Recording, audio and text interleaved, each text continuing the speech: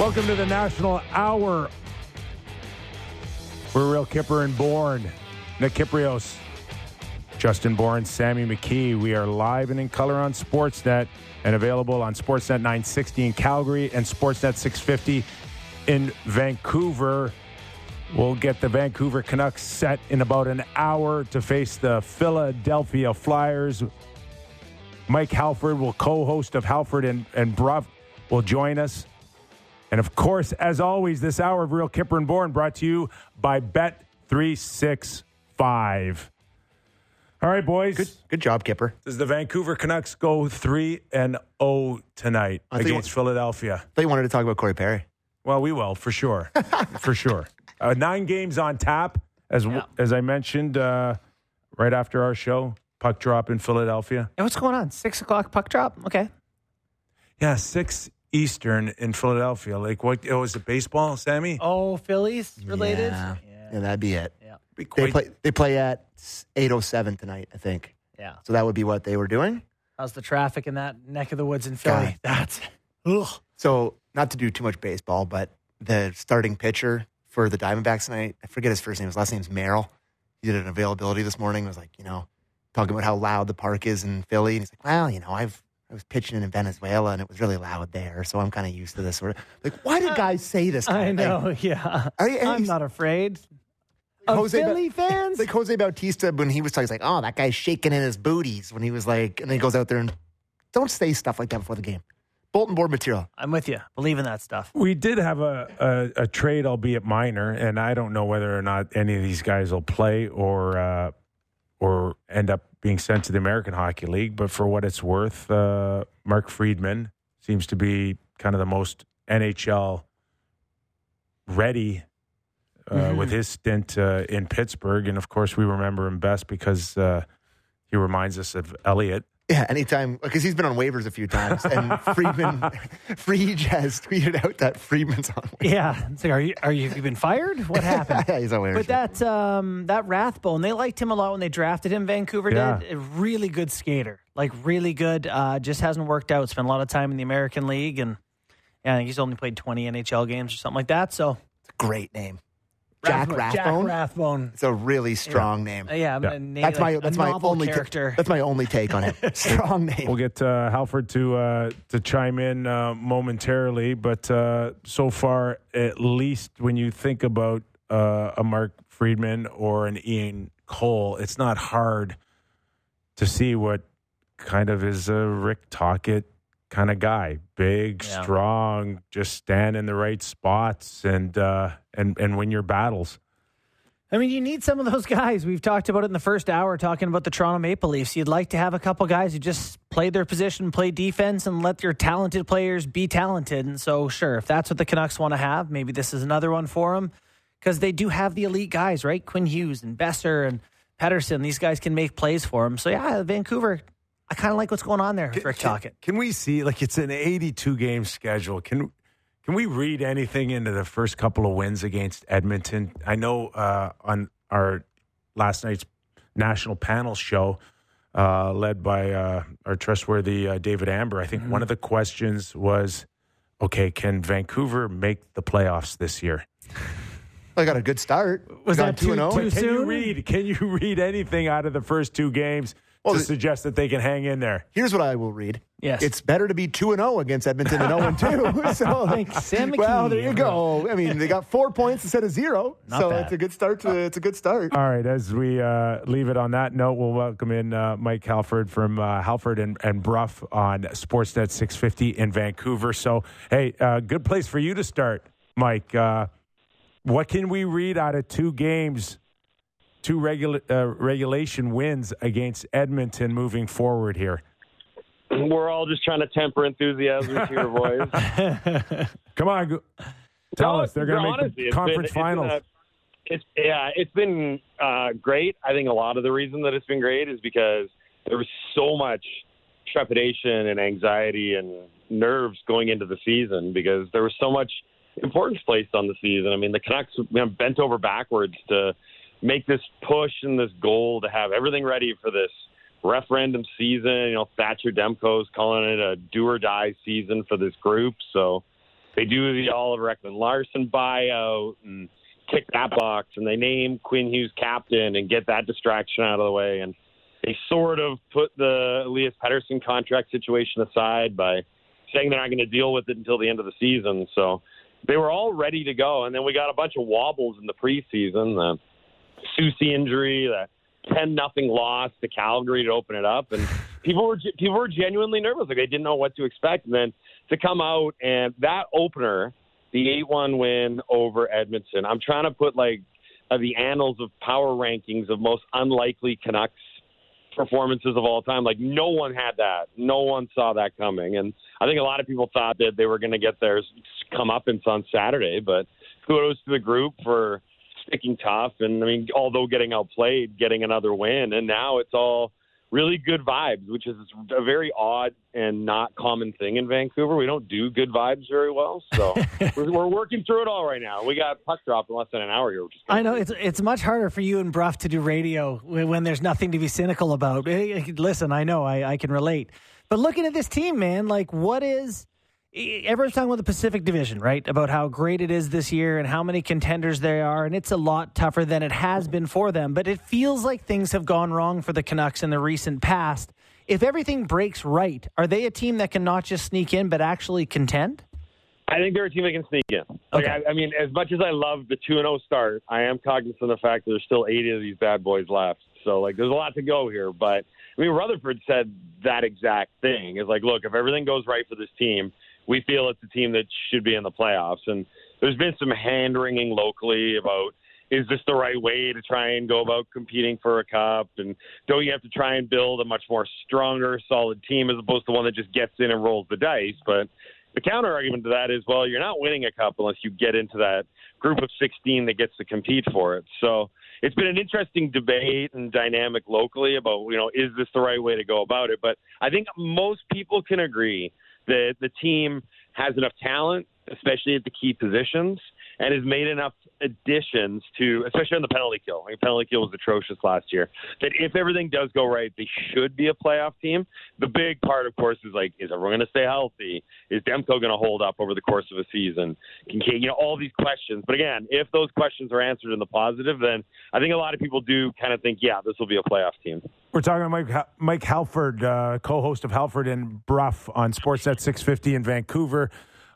Mike, we saw a trade today, a depth trade. Obviously, Mark Friedman comes along with Ty Glover, a guy that's in Wilkes-Barre, if I'm not mistaken. The word on Glover is he's a big, strong, fast guy, which maybe lends again towards a Rick Tocchet type of hockey player. But what do you make out of it with Rathbone and Karl Plasek going the other way? Well, if there's any player that's played for Pittsburgh for the last 4 or 5 years, there's a pretty good chance that he's going to end up in Vancouver right now, because between Alvin and Rutherford and all their ties to the Penguins organization, they've gone down this road a few times now. Before this, the most recent one was the guy that you're familiar with, Sam Lafferty, right? So, I mean, this is kind of what they do, is they love the familiarity of their old organization. As I understand it, the key to the whole thing was the defenseman, Mark Friedman, who's won a right-hand shot, and that's a big thing for a team that doesn't really have the right makeup right now roster-wise to go lefty-righty consistently. They're kind of patching holes, and they're trying to find, as Noah Juulsen's been playing, and I think a lot of people realize that he's not going to be a long-term solution. Not that Friedman is, but that's going to be – I think you could see more moves like this. They really need to fix their defense. I don't think the blue line, even with Friedman in the mix, is constructed well enough to be anything more than a team that kind of edges into the playoffs. But, I mean, there's been talk that once Ethan Bear gets over his off-season shoulder injury and surgery, that he'll be signed and he'll join the fold. I wouldn't be surprised if there was another move in the making. You hear lots about the pending Connor Garland trade, and that might be able to fetch them a depth defenseman in return. But this deal today I think it was largely about getting Friedman, a guy who's played some in the neighborhood of 60 or 70 NHL games. So it adds another smaller piece to a back end that does need some improvements the Canucks are going to get through this season. A lot of talk about Quinn Hughes and who would be ideal long-term as a defense partner. Hronek, the answer is is like, you know who's the answer is? A guy like Chris Tanev. That wouldn't he be perfect for Quinn Hughes? Yeah, they already had him, which was a real bummer. They just should have kept him. It was the most pressing sort of inside baseball type hockey conversation that we had during the preseason. We went deep and dug deep on who's going to play with Hughes and how it impacts everything. I think the problem with putting Hronek there is your two best defensemen are on the pairing now. Like, you want Hronek to have his own pairing and carry it in the top four. But right now, they're sort of Tocchet came up with this idea.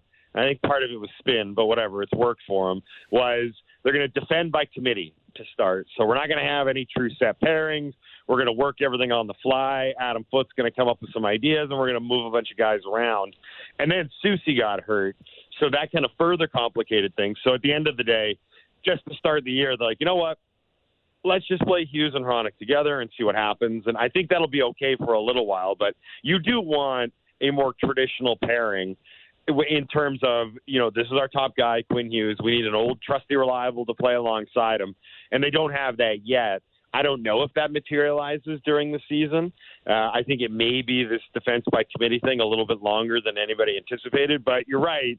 The best guy to probably do it is now a member of the Calgary Flames, and that's unfortunate because you need that kind of prototype right now. And it's just not available on the open market, at least as far as I can tell. So a couple times a coach has come in and been savior. We had Bruce there with Boudreau, who took the shackles off and let everyone go. And then all of a sudden it was a bit of a tire fire the next year. It didn't work as much as, he is still beloved. And, a lot of people think a very good coach. Rick Tocchet comes in and makes his own changes. What's different under Tocchet? And do you think it's more sustainable than the short-term success of the past with Boudreau? Tocchet's been big on preaching structure and knowing where to be and having systems in place. And it was funny, the first few weeks after Boudreau's exit, we heard stuff from players who were like, we did a film session and now we know where we're supposed to be on the ice. And there was a rather infamous practice where Tocchet literally stopped the entire thing and was pointing out exactly on the ice where everybody needs to be. And Bruff and I kind of looked at each other and we're like, this feels like the kind of thing you're supposed to do in September, not in the middle of the season. So there was obviously a lack of structure and systems play under Boudreau, which is understandable. You hire Bruce Boudreau to coach a certain way, and you can't expect him to do something entirely different than what he's done to get 600 or 700 wins in the NHL. So those are the two big ones in terms of structure and accountability and discipline and systems. And then, I think kudos to Tocchet in this group is they looked at last season and realized they had one of the worst penalty kills in the modern era of the NHL. Like, it was going back to, I don't know what the Montreal Maroons did percentage-wise back in the day, but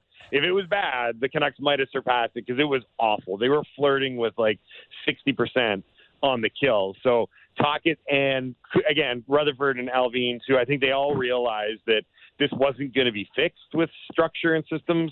They needed to add personnel, and they needed to add guys. So they went and got Teddy Bluger, and they went and got Ian Cole and Carson Soucy, and then they picked up Lafferty, all guys that knew how to kill penalties, had done it in their NHL careers, and were going to add to this group. And the kills been, it was tough to start with Edmonton. The numbers don't really bear it out, but the penalty kills looked 1,000 times better than it did last year. So that's another thing that Tocchet's really improved as well.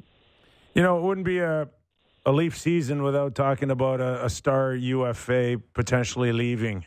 So where's this with Pettersson? How much of a sore subject is it in Vancouver? Yeah, it's a funny one, right? Technically he's an RFA, so there's a little bit more complexity to it than he can just bolt at the end of the year. Club control still comes into it. But there is a sense of... But he can force a trade. He's wanting to see if he wants to be around. And now the counterpunch is Elliot Friedman had that report a few days ago on 32 Thoughts that, maybe the Canucks are waiting to see if they're interested in a long-term thing. And I think a lot of it comes down to this year. A lot of it comes down to, look, if we finish this season and we're another 75 to 80 point team and we're way out of the playoffs, what are we doing here with this group? Long-term, what exactly are we trying to accomplish? Because these guys aren't young pups anymore. Hughes and Demko and Pettersson, who are the big three, have been around for a while, and there hasn't been a ton of success. And I'll say this, Pettersson right now is playing like a guy who not only understands his worth and how much he could earn anywhere and how much sway he could have. He's starting to become one of those guys that's talked about as, does he have the 200-foot game to be in the Selke conversation? Could he be one of those elite guys in the Pacific Division where the centers at the top of the heap right now are Connor McDavid and Jack Eichel? And that's what the Canucks need him to be competitive in the division. But it's also going to cost them a lot of money when they want to do a deal, because he's pricing himself into the 10 per, 11 per a year right now. Or, I mean, it could even get higher. Who knows? But it's a fascinating dynamic. It's one of those things that people are kind of blocking out right now because those aforementioned good vibes, like, we want to keep those going. So it's not toxic. It's not acrimonious yet, but there is that looming consternation that deal remains unsigned and it's not done yet. And no one's exactly sure what direction it's going to take. At 27 years old, Thatcher Demko is a 6'4" goaltender with a .911 career save percentage. He, damn near Vezina worthy in some seasons. Last year, not so much. He's a .901. Had a great first start here. What do you think happened last year? Is he still in that tier of the elite goaltenders in the NHL? He's real good. He's real good.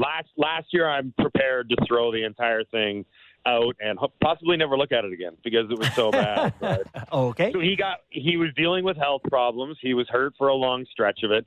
When he was healthy under Boudreau, the team was just playing pond hockey in front of him, and there was nothing he could really rely on as to predictability. Second chances would come from angles you've never seen before. Bleeding opportunities were I've never seen one like that. It was very hard to get a read on your team as a goalie because they were just running all over the place and making mistakes left and right. And I think that sort of bore itself out when he got hurt, and then Colin Delia and Spencer Martin came in, and it just routinely 5 and 6 goals against per night. So everything about last year was bad. I think Demko is, I'd put him in the top 10 of goalies in the league. When he's on his game, he could be even higher, but he's so hugely important to this team, right? I mean, we've seen him carry long stretches when he's durable and he's right. He can go and be the kind of guy where you can backstop over the course of 12 straight, 14 straight, where they were, those streaks you need in the NHL where you win 7 of 8 or 9 of 10, and you need to chunk those together to be a playoff team. He's the guy that can do that because he is that good. He does have that kind of focus. And for the most part of his career, he's been pretty healthy. Last year was an aberration. So I'm a big Demko guy. I'm hoping that he can remain healthy this year because it's a huge key to the Canucks making the playoffs. All right, Mike, enjoy the game. It's just under 45 minutes to puck drop. Really appreciate your time. Keep up the great work on your show on Sportsnet 650. Appreciate it, fellas. Thanks for having me. Thanks, bud. Mike Halford. Halford and Bruff. Yeah.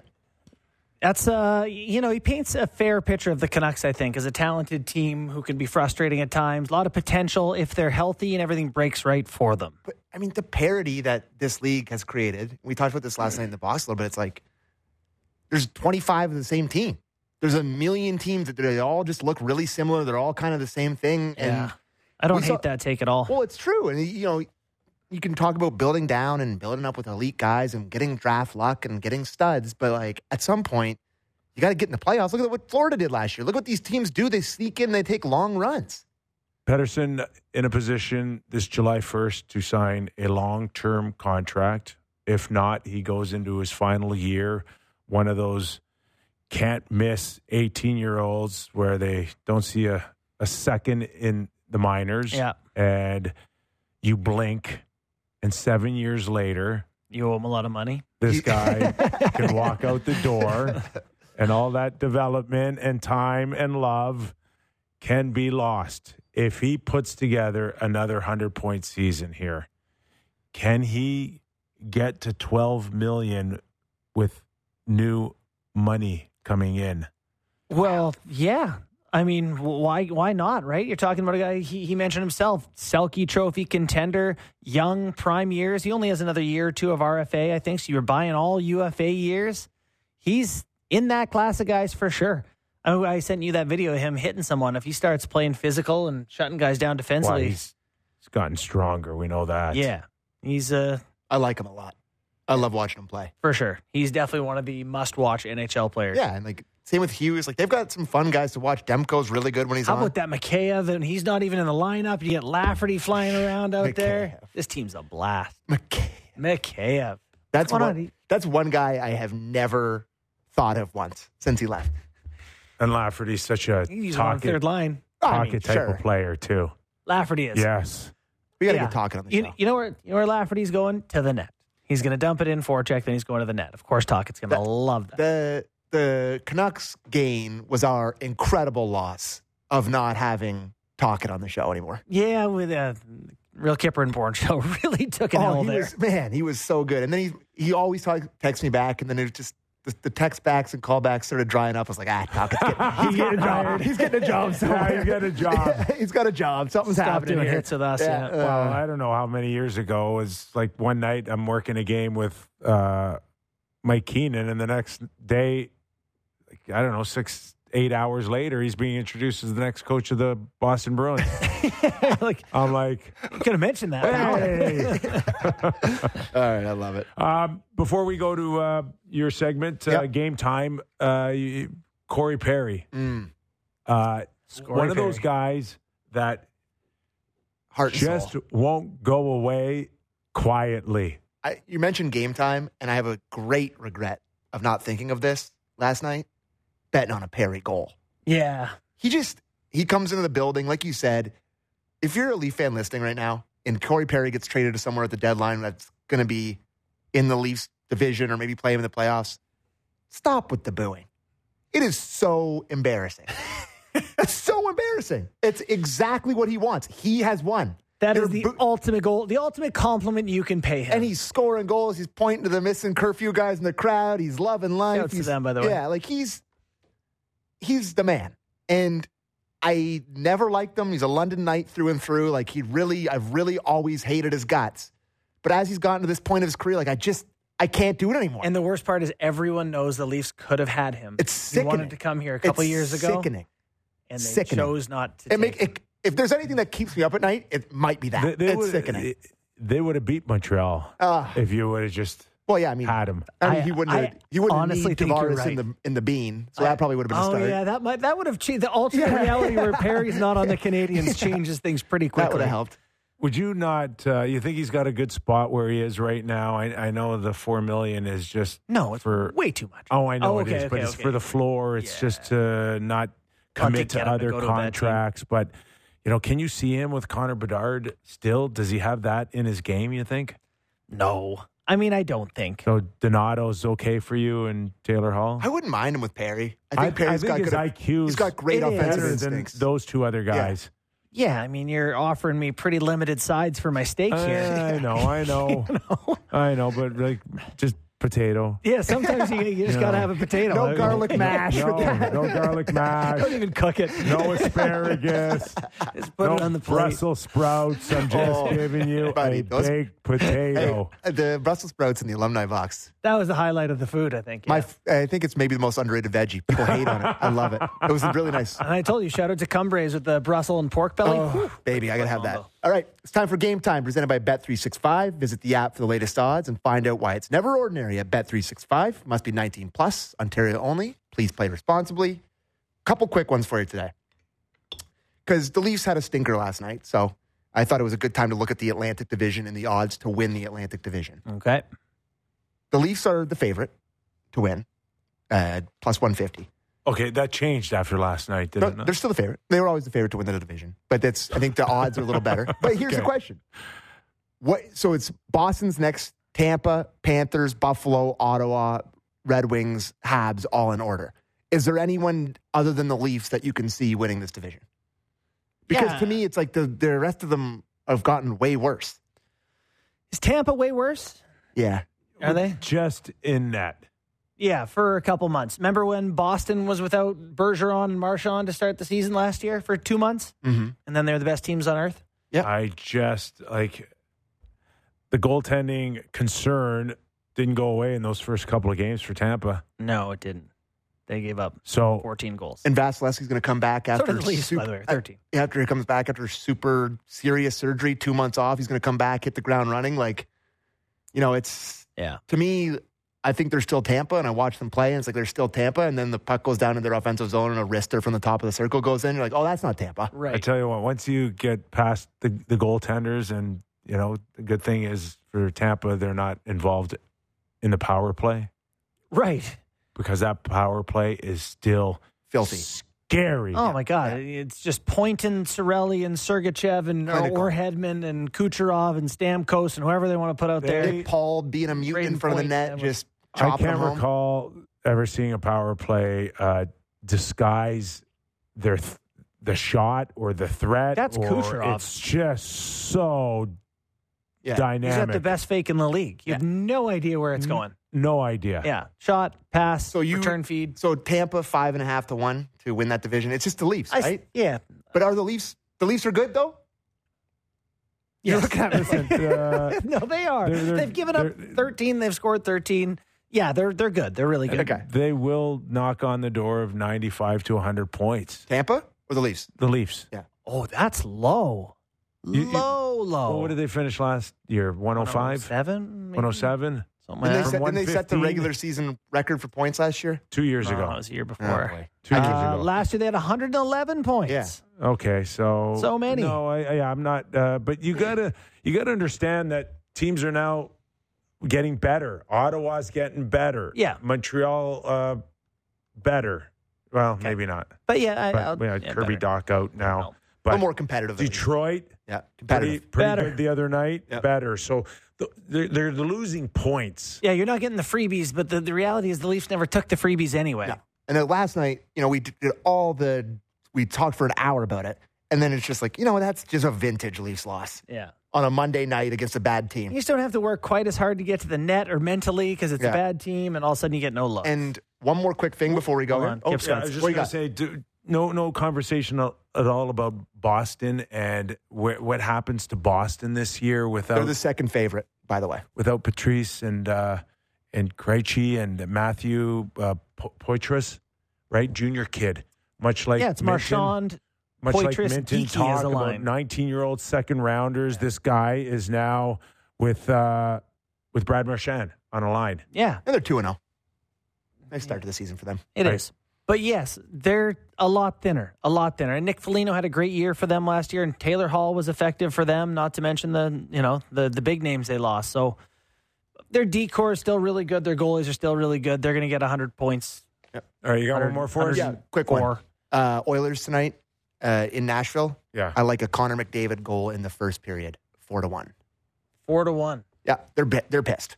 Yeah. And Connor's pissed. And That's a really good and point. they're not Oilers are they're a not great bet great. tonight. I can't see Connor and Leon 0-3 to start the No. season. And I feel like the poor old Preds are going to take the slap here. The from brunt them. of the Yeah. aggression. All right. And that was Game Time, presented by Bet365. Visit the app for the latest odds and find out why it's never ordinary to bet at Bet365. Must be 19 plus. Still some fun conversations to come up after the break, including Timo Meier. New Jersey spent a ton of money on this guy, and already Lindy Ruff, head coach, not happy with him. Sit down, son. Sit down, son. We'll talk about his benching. Kuznetsov, pretty dynamic player for the Washington Capitals, yet remains the slowest penalty shot in history. I hate it. I want to get your thoughts on that as well. So plenty more still. So stick around on Real Kipper and Bourne. Breaking down the top stories in the NHL every day. The Jeff Merrick Show. Subscribe and download the show on Apple, Spotify, or wherever you get your podcasts.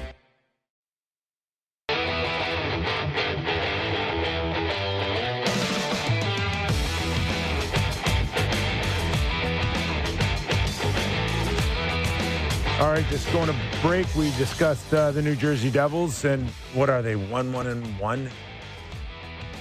Yeah. I don't know. Not horrible. He pours over the standings every day. Not horrible. And Check this out here. Yeah, they're like, 1-1-1. There you go. They signed Timo Meier, and obviously when you trade for him, you want to do whatever you can to keep a big guy like that, but already benched by Lindy Ruff. I think he got all but one shift in the third period, and was not shy to tell people that, hey, you got to play in your own zone. You got to play defense here. Like that. This one surprises me only because we're barely a week and a half into the season.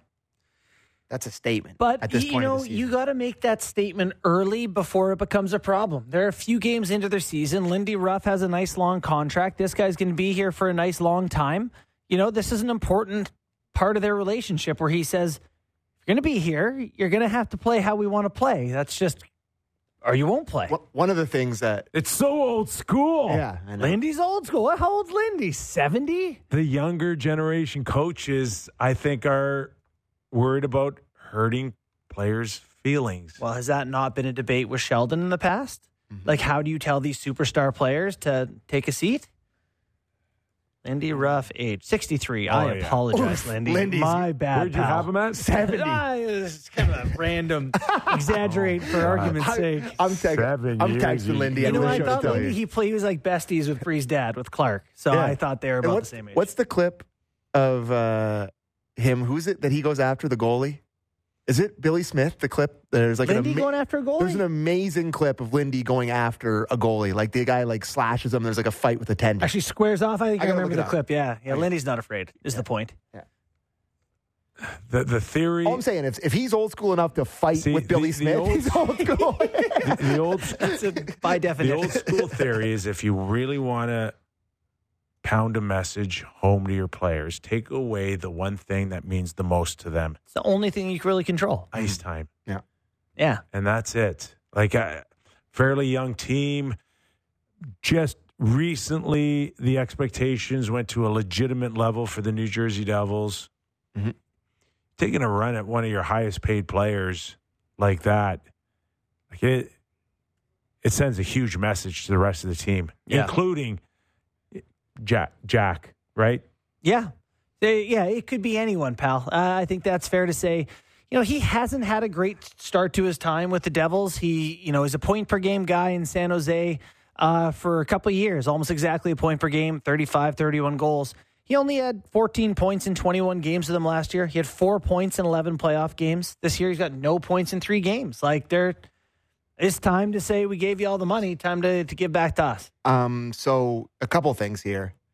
Takes I regret is saying that Willie and they should be paid around the same thing. They're similar players. Him and Meyer? Yeah. Yeah, they're not the the same same player. Much better than Timo Meyer. It's not even close. And they're different. One's heavier. One plays more with straight lines, I think, compared to Willie, who's like one of those dynamic skaters. Yeah. God, all I know is Willie's lucky Jacob Trouba wasn't on the other side of the Blackhawks on the Tavares goal last night, or he could have been Timo Meyered. I'm just now, and the second thing I want to bring up, the highlight of the YouTube video is Billy Smith high sticks Lindy Ruff in the eye. And then the video of them is them rolling around on the ice fighting each other. So there you go. That's old school enough. Yeah, my mom has a great Billy Smith story. My dad gets traded to the Kings. Billy Smith, my dad's doing a wraparound, swings a stick, catches my dad across the bridge of the nose and just shatters it. My mom, when Billy's coming off the ice, in gear, my mom's chasing them down the hallway to yell at their friend of 12 years, Billy Smith. And everyone's like, easy, lady. It's the NHL. That is hilarious. That's incredible. Yeah. Who was it? Somebody got their arm shattered on the Leafs back in the day when somebody did that stick swing. Was The it old stick swing. Yannick Perreault, maybe? Anyways. I think you go to jail if you did that now. Oh, someone's wrapping it around. I know. It's a crazy, dangerous move, especially with with those goalie sticks. God, they were made of oak. And the way the stick, because if you're coming around the net, the way your stick is, it's almost like a ramp. Yeah. Right? So you're swinging it and it just ramps up into your face and arms. Unsafe. Not good. Not a good play. No. All right, last night, Calgary Flames and the Washington Capitals. Pretty good game.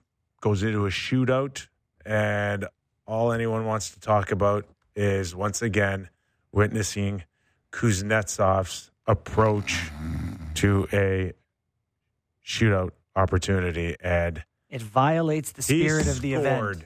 He scored. I'm sorry. It violates the spirit of the event. It's horrible. Is that in the rule book? He is supposed to be replicating a breakaway. What constitutes a breakaway? No person chasing you, or at least room No to one get was off a shot. chasing Kuznetsov. I That should be understand. actually. Keep going. That Have should a be the way. chaser. Yes. I'm Yes, sorry. I will define it for you. Are there speed limit signs on the way to the net? You don't like what he's doing. You're not going to argue that. You're arguing this for the sake of arguing it. I'm good with it. It's garbage. You're lying. No, I'm not.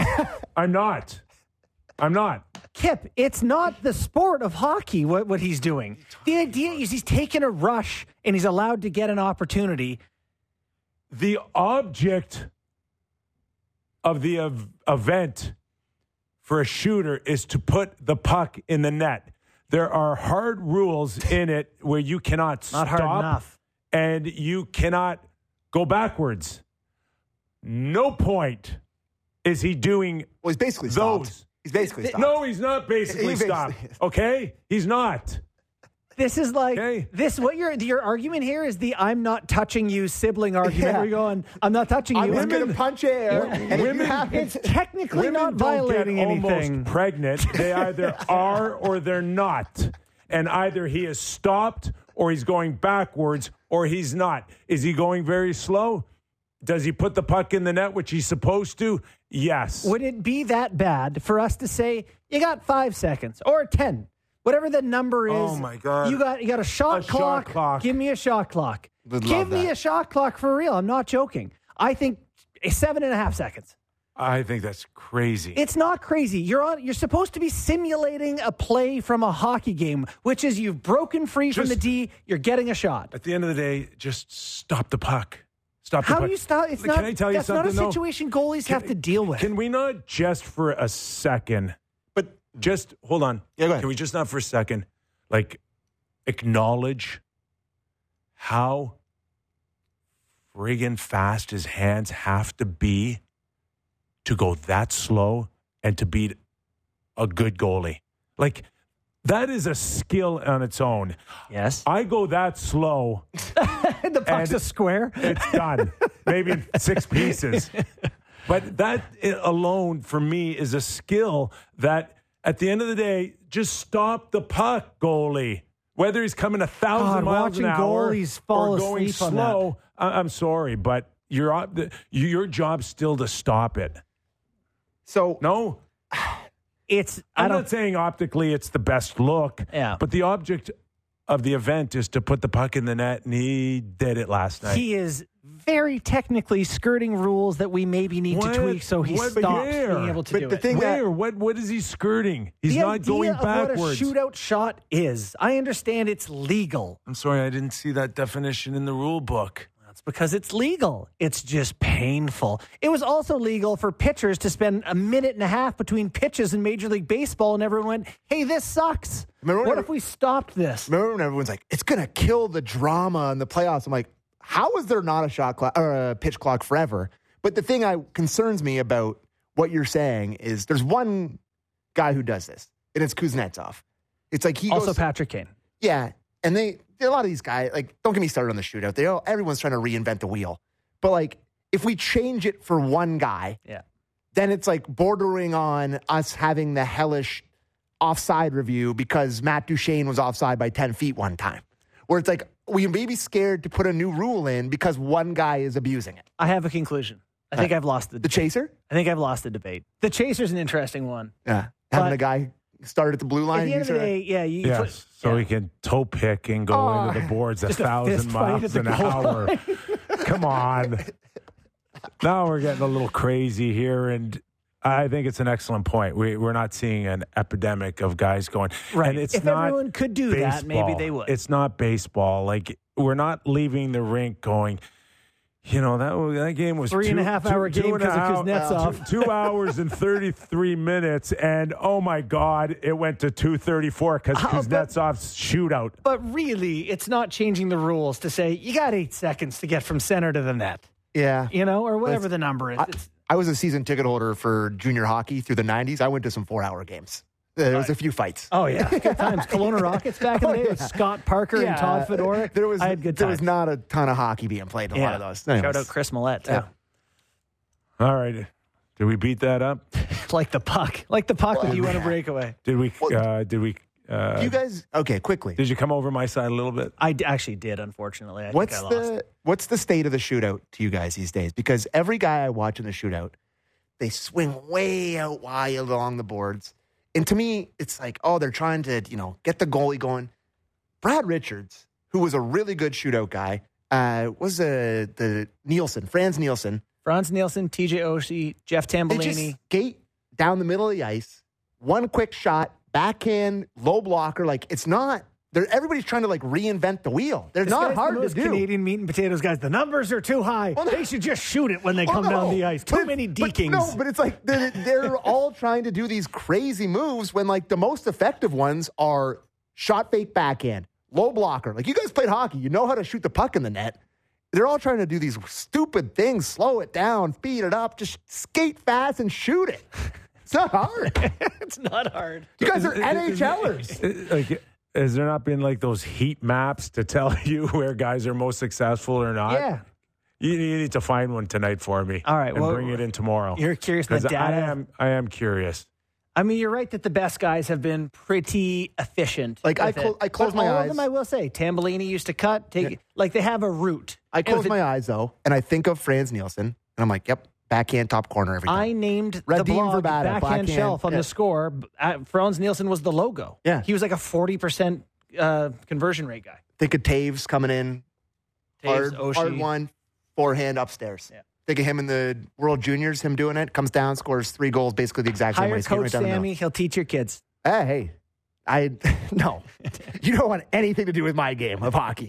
Maybe in the shootout. You know what I got out of that conversation? Nothing. Today's Real Kipper and Born word of the day is route. It's a route. Wow, Yeah, you said route. yeah. I say route. I don't even know. Don't get in my head about that. Which is correct. I grew up half in the U.S., half in Canada, and I don't know how to say anything. Mazda, pasta. I got nothing. I'm lost. Don't get it in my head. All right, 9 games on tap tonight. The one that I think kind of, for me, is watchable. It's a late one on the west side, but it's the Stars and Vegas. Yeah. Conference finals rematch last year, right? That was the Right. conference final. Vegas is a plus Big. 100 at home. They're 3-0. They just won the cup. They're plus money at home. Strong team. Yeah. Teams. That is the only game I can see this early season being I expect the under there. They both play really good defensively. You got Avalanche Kraken, which is good. Kings Jets is the Pierre-Luc Dubois revenge game. Revenge? Is he upset about leaving? I don't know. No, he's like, it's the thank God I'm out of here game. Yeah. He goes back to Winnipeg. And I he's wonder like, if the Jets will want to stick it to him a little bit. for sure. There's no question. Lightning Sabres. Sabres still without a win. High expectations for Buffalo this year, and they still aren't on the board. Yeah. Ottawa's got off to the start that everybody was looking for in terms of going to that next stage. Buffalo has a big signing, and right now they looked lost against the Rangers, but they looked at least better in the follow-up game. Well, with the Sabres team, I feel like I'm starting to get frustrated. For years, the Jets I always felt were close, and then they didn't add and get better, just push them over the top. This Buffalo team has been doing this slow rebuild thing for a while now. Mm-hmm. Can we start to tape on some outside pieces now? They have it's only Chicago below them on cap friendly in terms of what they're spending this season. They're a rare team with room. I really feel like they need to start making a couple of trades and just grab a few more guys here.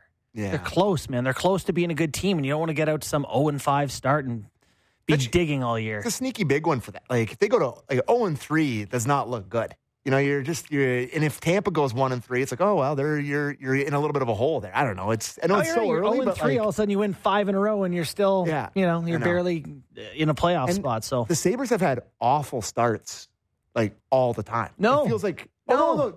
They've been good. Oh, they've had the good starts, and then they blow it. Yeah, right. Yeah. I got mixed up. Because didn't they win 10 in a row to start at one point? They've had some really good starts. They've been, near the top of the division, near end of October in the past. So maybe this is just a reverse.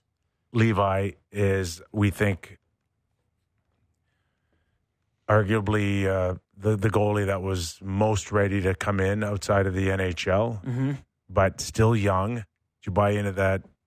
Goalies don't really find out who they are until 25 or 26 because they've got this guy at the fast lane at Disneyland right now. The rookie goaltenders who've come in and excelled seem to have come from overseas at like 25, right? Like you don't see a lot of like 21-year-old kids step in and just kill it. So, yeah, it's a big ask for a young guy, and obviously Tampa needs a win tonight too. So this will be on the radar to say the least. Oh, you know what? Speaking of trying ways to speed up the game outside of Kuznetsov's penalty or shootout. Oh my God! Last night was last night, right? I went home. Where you didn't see this. I did see it. It was you want to talk about keeping people in a building unnecessarily, like so. Two offsides. Taylor Hall challenges on an empty netter. He was offside. Okay, I don't know how the hell that happened, but so we saw 2 offside challenges, but these weren't club challenges. League. They were league challenges. The league challenged themselves, and thank goodness they won. They won both their own challenges. Challenged themselves, yeah. But okay, so the league calls down and says we may have an offside, but we're going to check our own challenge. Why don't you just name the challenge right away and keep the game moving here? Yeah. You know, they say when you go to a sporting event, you may see something you've never seen before. And I've never seen that before. We'll never see again. 2 league-issued challenges on offsides in the last minute of a hockey game. That's over. Like, completely over. It was, talk about delaying the inevitable. It delayed the inevitable. And they actually scored to make it 3-2 with 6 seconds left. And they're like, oh, maybe. And then they played the new goal song, Panama, a couple times, and away we went. But, by the way, new goal song last night, Panama. Oh, it's Kip. You know, in your Toronto Star articles, you have Kipper's Corner. This should be the new Kipper's Corner. Just talk about the goal song. I don't give a damn about the goal song. Panama is a great one. That's a really, really good song and a great pump. A skid. Why? Just Owen Sound jamming a Panama. Okay, who doesn't love Panama? This is going to be all season long, this conversation. It's a shame. You know, Sammy said on the way to the game that the goal song is like quarterbacks in the NFL. When you say we have 2 quarterbacks, that means you have 0. Yeah. When you say you have 6 goal songs like the Leafs, that means you don't have a goal song. So isn't that the same thing with goalies, right? Yeah, we have 2 starters. Yeah. Oh, so you don't have a starter? You don't have one good one. That's what it means. It's a good song, man. It just is. I guess. Better than Doop Doop, whatever the other one was. I couldn't tell you. Yeah. So the league, you know, I wait for the referee to say, upon further review, we were wrong. Correct ourselves. Yes. After that. The goal stands. Yeah. But it tells you something. But someone in the video room's fired. Well, no, if Jordan Bean isn't calling it in, they're probably... I just would like to throw... I was just going to say, for the record, too, by the way, I know every once in a while, you like to give credit to a guy like Sheldon Keefe for making the call. He has nothing to do with those calls. So shout out to Jordan Bean and his staff there. Is it Sam Kim, maybe? Is he the runaway favorite for being for having the best record in the NHL? Sheldon Keefe has the best challenge success rate in NHL history, 93.8%, which is presumably Bean and Andrew Brewer, who was there before, probably a part of that too. So... at least they're getting that right. That's an exhilarating job, being the guy that's like, you got to challenge this. It's, I think it's Jay Woodcroft, Jeremy Collin, those are high success rates. It's a good thing, right? You know, and then John Schneider is the exact opposite for the Blue Jays. He gets them all wrong. Does he? Yeah. And everybody's at the mercy because they have cameras that we don't necessarily see right away. So everybody's just guessing anyways. Yeah, I mean, the video guys, when they tell Sheldon it's off, it's off. Yeah. All right, just like that. Hour 2 gone. Mike Halford, thank you very much for coming on. We're getting ready for the Vancouver Canucks and the Philadelphia Flyers. Puck drop momentarily. Enjoy the game and enjoy 8 more. And we're back tomorrow on Real Kipper and Bourne.